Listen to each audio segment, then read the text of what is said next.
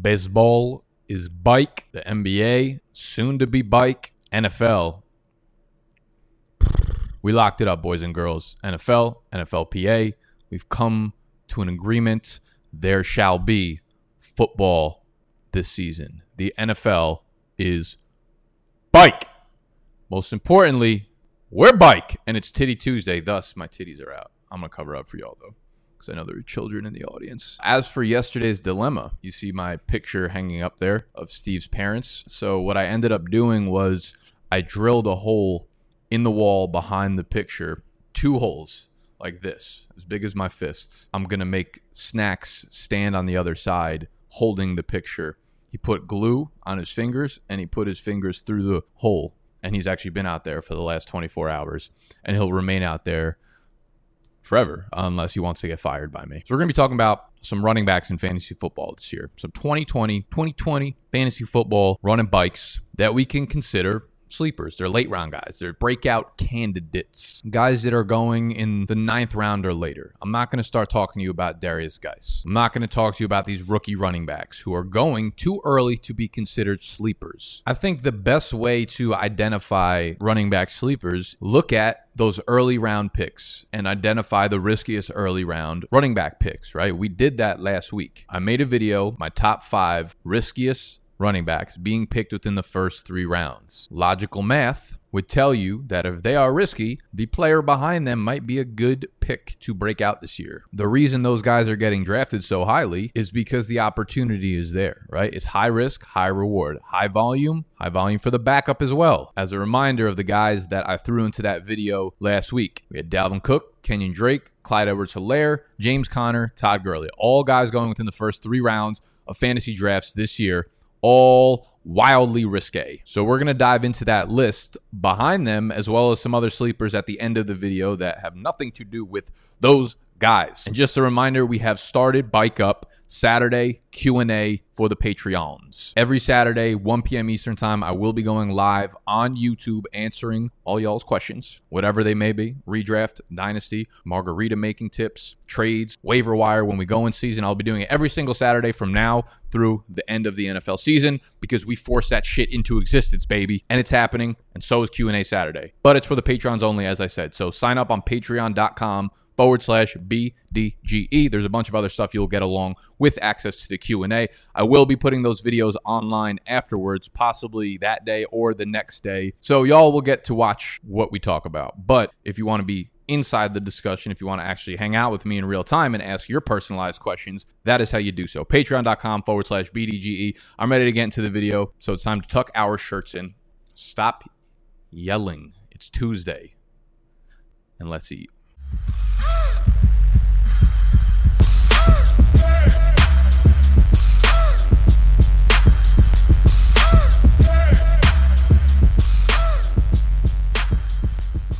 Also, Monster fanatics out there, they came out with 2 new sugar-free, 0 sugar drinks. This is one of them, Ultra Rosa.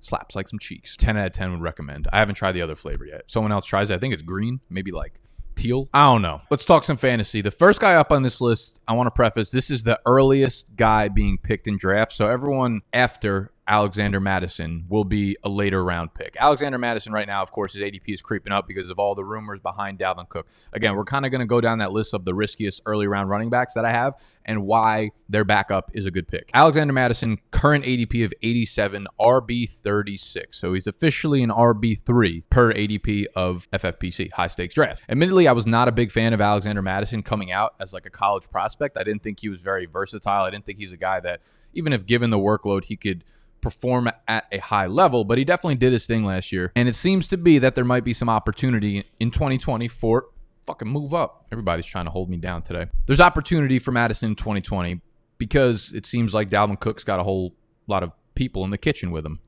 But the holdout talks, the injuries, all concerns when it comes to a guy like Dalvin Cook. But I want to play devil's advocate for Alexander Mattison because he is actually somewhat of a polarizing player, I believe. I didn't include him in yesterday's video, but if you guys did enjoy that video where we talked about polarizing players, let me know down below, and I'm thinking about doing a part 2 to that. We have to be real here. If Dalvin Cook is on the field, if he signs and he's back with the Vikings, Mattison is strictly a handcuff. You are not drafting him for standalone value. Now, I'm not going to include other guys on this list that are handcuffs, right? And people will get excited about because if their starter gets hurt, then he'll like fucking obviously, but then you have to put that as a common denominator for every single fantasy player, and it wipes out the advantage that you're even talking about to begin with.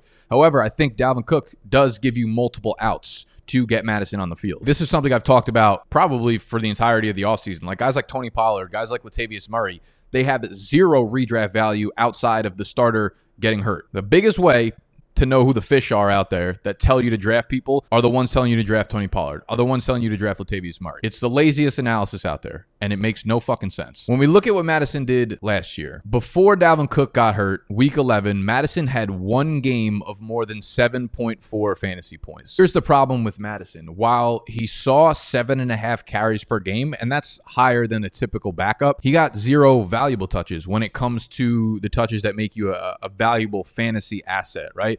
Less than half a target per game, one rushing touchdown on the year. The two most valuable touches for fantasy running backs are the carries inside the 5-yard line, the goal line carries, and receptions. That was literally all Dalvin Cook when he was on the field. So here's the way I look at it, right? This is an extremely running back friendly fantasy offense. And depending on how the many spices of Cook's future bake out, Madison could end up being the guy. To me, he looks like strictly a backup, a handcuff at this point, but he gives you more outs, more ways to get onto the field because of Cook's risks than those guys like Tony Pollard and Latavius Murray. All I'm saying with Madison, and I wanted to preface with him because, again, he is a polarizing guy, Minnesota has told us nothing about Alexander Madison being a fixture of this offense if Dalvin Cook is on the field. If Dalvin Cook signs, if Dalvin Cook is healthy, Madison gets zero valuable touches when it comes to fantasy. I just want you guys to know that. I want y'all to remember that. I try to tell you the storyline that a player had in the previous year so we can really put context behind what they're going to give us in 2020. So let's move to a real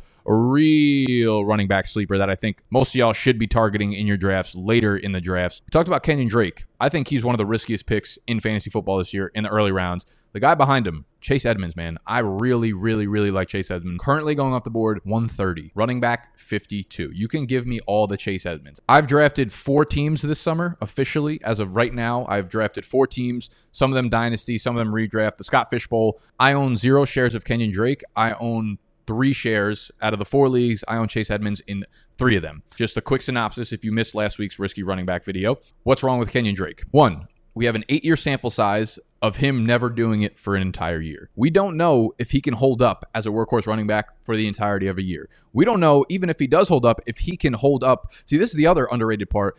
When you get the workhorse touches, if you can stay on the field and stay healthy, are you still efficient with those touches? We've seen tons of running back get the volume, but can't give you that sort of efficiency that they gave you in a 4-game or a 6-game sample size over the course of 16 games. It's a lot harder than it looks. Just because you get the volume doesn't mean you're going to be good with the volume. But more importantly, going back to the advanced metrics, Drake was just not a good running back last year by himself. His breakaway run rate, the percentage of his runs that went for 15 plus yards, which is basically your explosiveness, was 25th in the NFL. More importantly, his evaded tackles per attempt were 49, yards created per carry were 49, 57th in yards created per touch, but the run blocking efficiency that he got from the Arizona offensive line was 4th amongst all running backs in the NFL. And you might be like, that's odd because Arizona's run blocking offensive line was terrible, but not when Kenyon Drake was on the field. From a receiving standpoint, we look at Drake as this athlete, this 3-down workhorse, this guy who can kind of do it all because he had the volume last year. 34th out of 41 running backs last year in yards per target. He ranked 30th of 41 in yards per reception.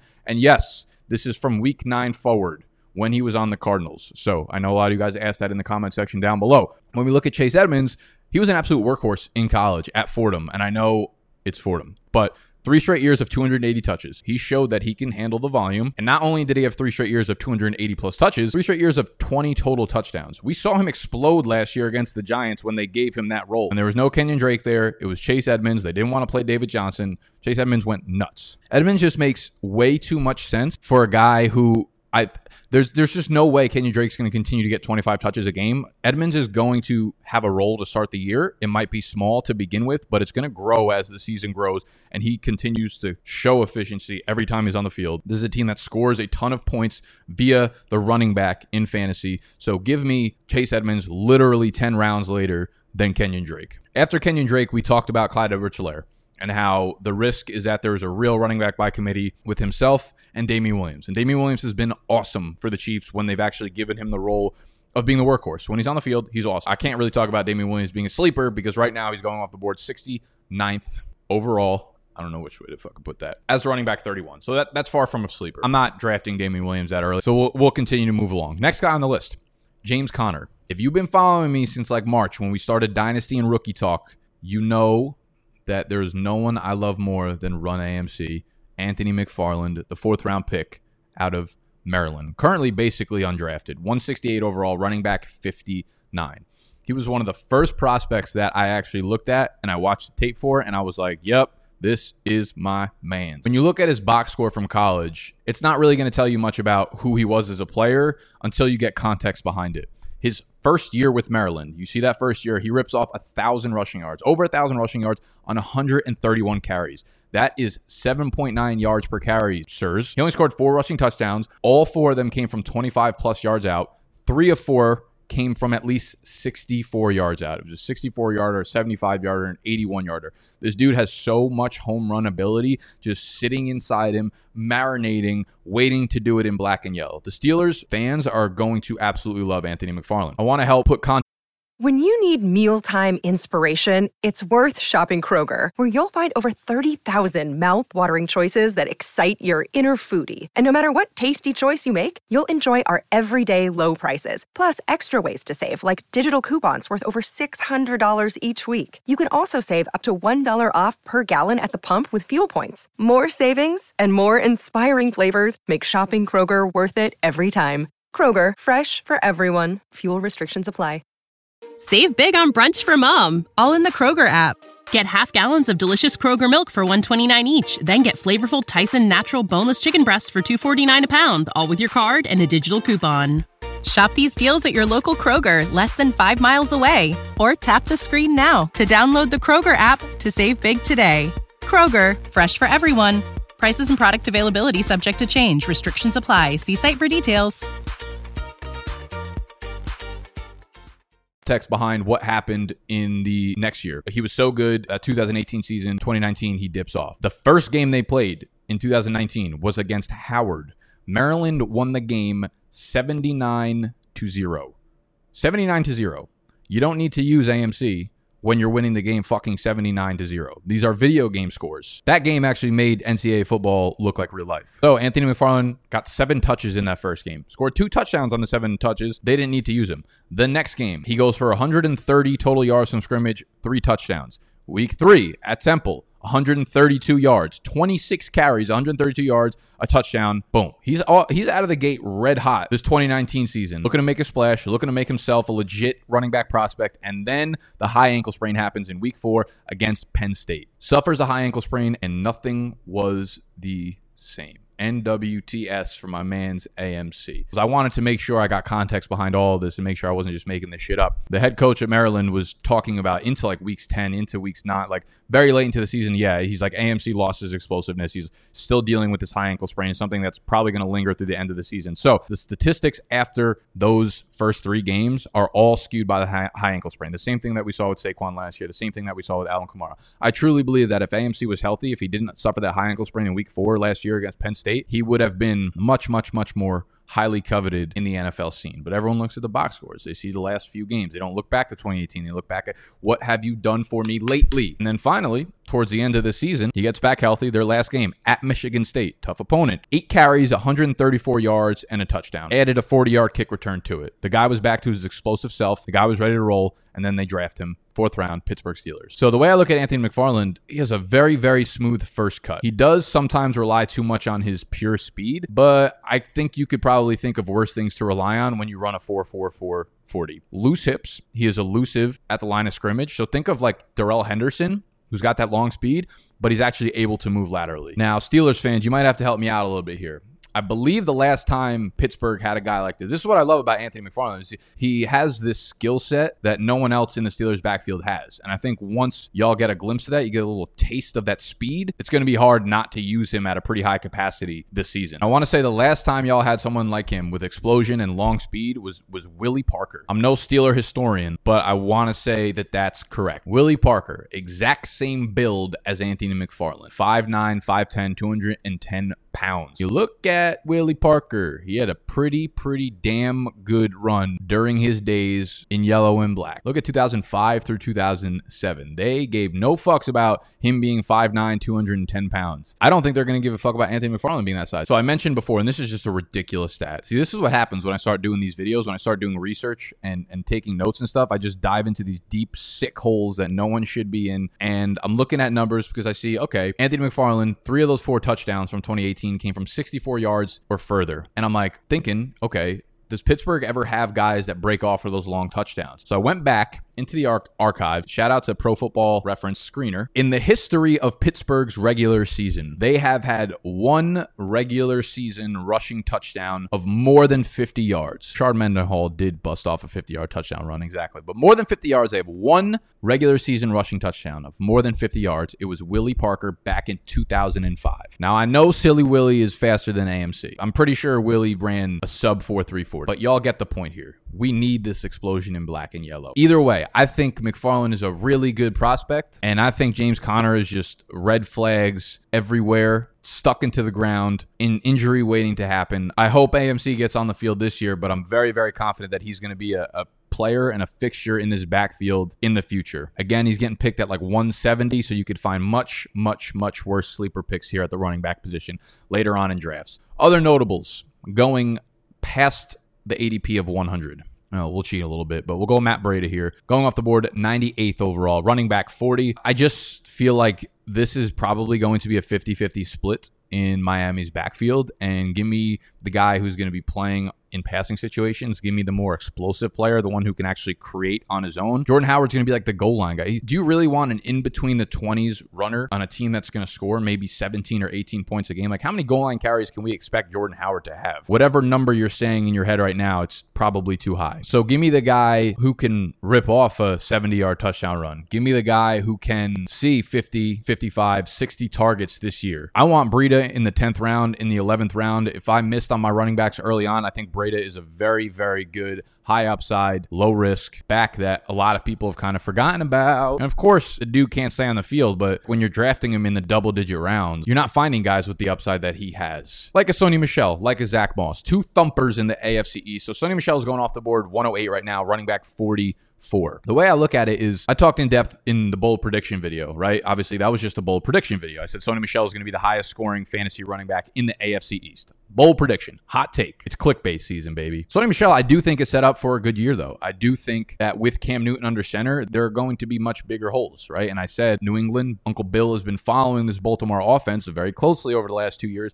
and seen what they've done with Lamar Jackson. I wouldn't be surprised if they implemented an offense very similar to what Baltimore is doing, letting Cam have free roam over the pocket, outside of the pocket, and making him more of a mobile quarterback than just a pocket passer, right? That's what's worked so successfully for Baltimore. They're not pulling the strings on Lamar Jackson. They're letting him do what he does best. And I think with that opens up ridiculous running lanes, right? That's the reason why we see Mark Ingram running for 5 yards per carry. I think we could see something similar with Sony Michel. If this is going to be a good team, who else is going to take goal line carries? I know people talk about fucking 3-carry Damian Harris. The guy literally had less than 10 carries last year. We hear one report, Damian Harris might get more involved this year. It's like it's either he's getting more involved or he's getting cut. I would assume that as a 3rd round pick, he's going to be going the fucking former here, but that doesn't tell us fucking anything. The Patriots have told us nothing that says Damian Harris is actually going to be a fixture here. So yes, James White's going to be a fixture, but Sony Michel should still get touches, should still get valuable carries in this Patriots offense. So I like him all the way down here at 108, running back 44. I like Zach Moss right behind him too, 112, running back 46. Going like 5 rounds behind Devin Singletary when Zach Moss is going to get plenty of valuable touches as well. I know Josh Allen takes a lot of the goal line carries, but Zach Moss is going to play that Frank Gore role, like they've said all offseason, which is 10 to 12 carries a game. And Zach Moss is a really fun prospect. It's kind of funny because last year, Devin Singletary was the first running back that I started watching tape on when I started diving into rookies, and I fell absolutely in love. He was so much fun to watch in college. Just so elusive, so shifty. This year, Zach Moss was the first running back that I put on film, started watching. I fell in love with immediately. Both of these dudes are slow, but both of these dudes had prolific college production.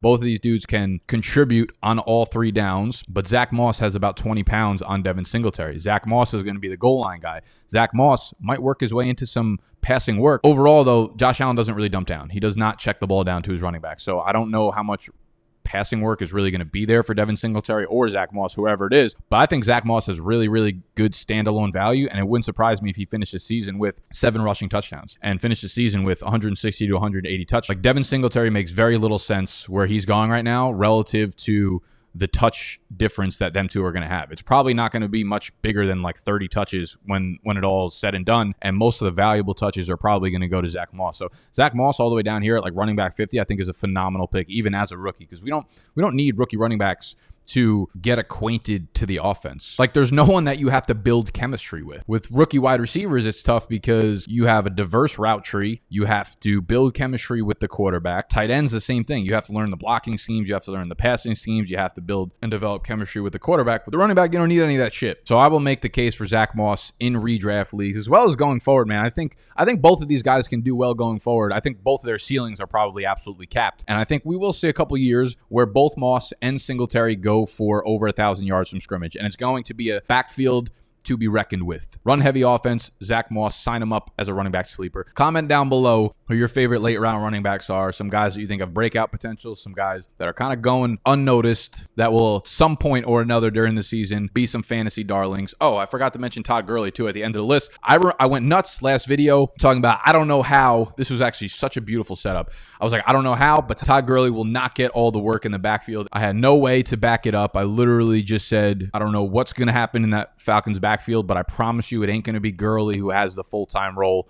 And then boom, Mike Clay posts a article from ESPN, the Falcons' 53-man roster projection. And there's a quote in it that said, a lot of players have talked privately about how Brian Hill deserved a shot to be the primary back before Gurley was signed. Brian Hill's going to take some work. Quadri Allison's going to take some goal line work. Edo Smith was hurt all last season. He's going to take some pass catching work. I'm telling you, none of those guys I really want to draft, to be honest with you. I'm not really touting them as a sleeper, but it's just more reason to stay away from Gurley, all you kids. If you've been enjoying the video and you happen to be interested in getting all of my top sleepers and my undervalued players and the all fade list, the guys you should not be drafting this year, as well as the guys you need to be targeting and jumping up for in drafts to get, and the rankings, whatever, it's all included in our draft guide. The Big Dog Draft Guide, we put it out every summer, is completely updated throughout the entirety of the summer, depending on what happens in training camp and preseason, which is not happening, so it's a little bit less work for me, to be honest with you. But directions on how to get the draft guide for $10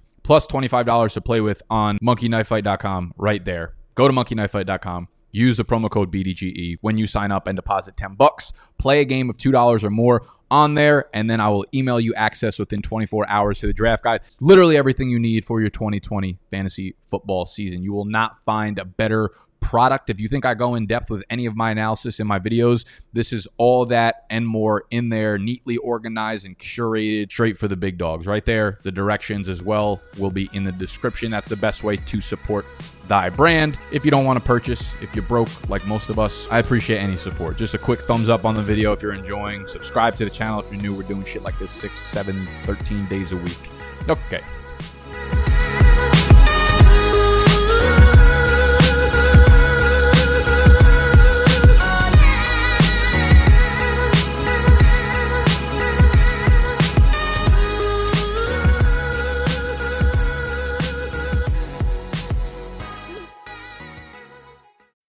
When you need mealtime inspiration, it's worth shopping Kroger, where you'll find over 30,000 mouth-watering choices that excite your inner foodie. And no matter what tasty choice you make, you'll enjoy our everyday low prices, plus extra ways to save, like digital coupons worth over $600 each week. You can also save up to $1 off per gallon at the pump with fuel points. More savings and more inspiring flavors make shopping Kroger worth it every time. Kroger, fresh for everyone. Fuel restrictions apply. Prescription products require completion of an online medication consultation with an independent healthcare provider through the LifeMD platform and are only available if prescribed. Subscription required. Individual results may vary. Additional restrictions apply. Read all warnings before using GLP-1s. Side effects may include a risk of thyroid C-cell tumors. Do not use GLP-1s if you or your family have a history of thyroid cancer. If you've struggled for years to lose weight and have given up hope, Did you know you can now access GLP-1 prescription medications at TryLifeMD.com? We're now offering eligible patients online access to GLP-1s, the breakthrough prescription medication that can help you lose body fat and weight. Listen to what people are saying. It's fun to put on jeans that you couldn't get into 6 months ago. Every morning, I look forward to getting on the scale. For anybody who's struggling with their weight, it's a godsend. And here's the best part. Your insurance may cover 100% of the cost of your medication. So go to TryLifeMD.com to have your eligibility checked right now. Get started today at TryLifeMD.com. That's TryLifeMD.com.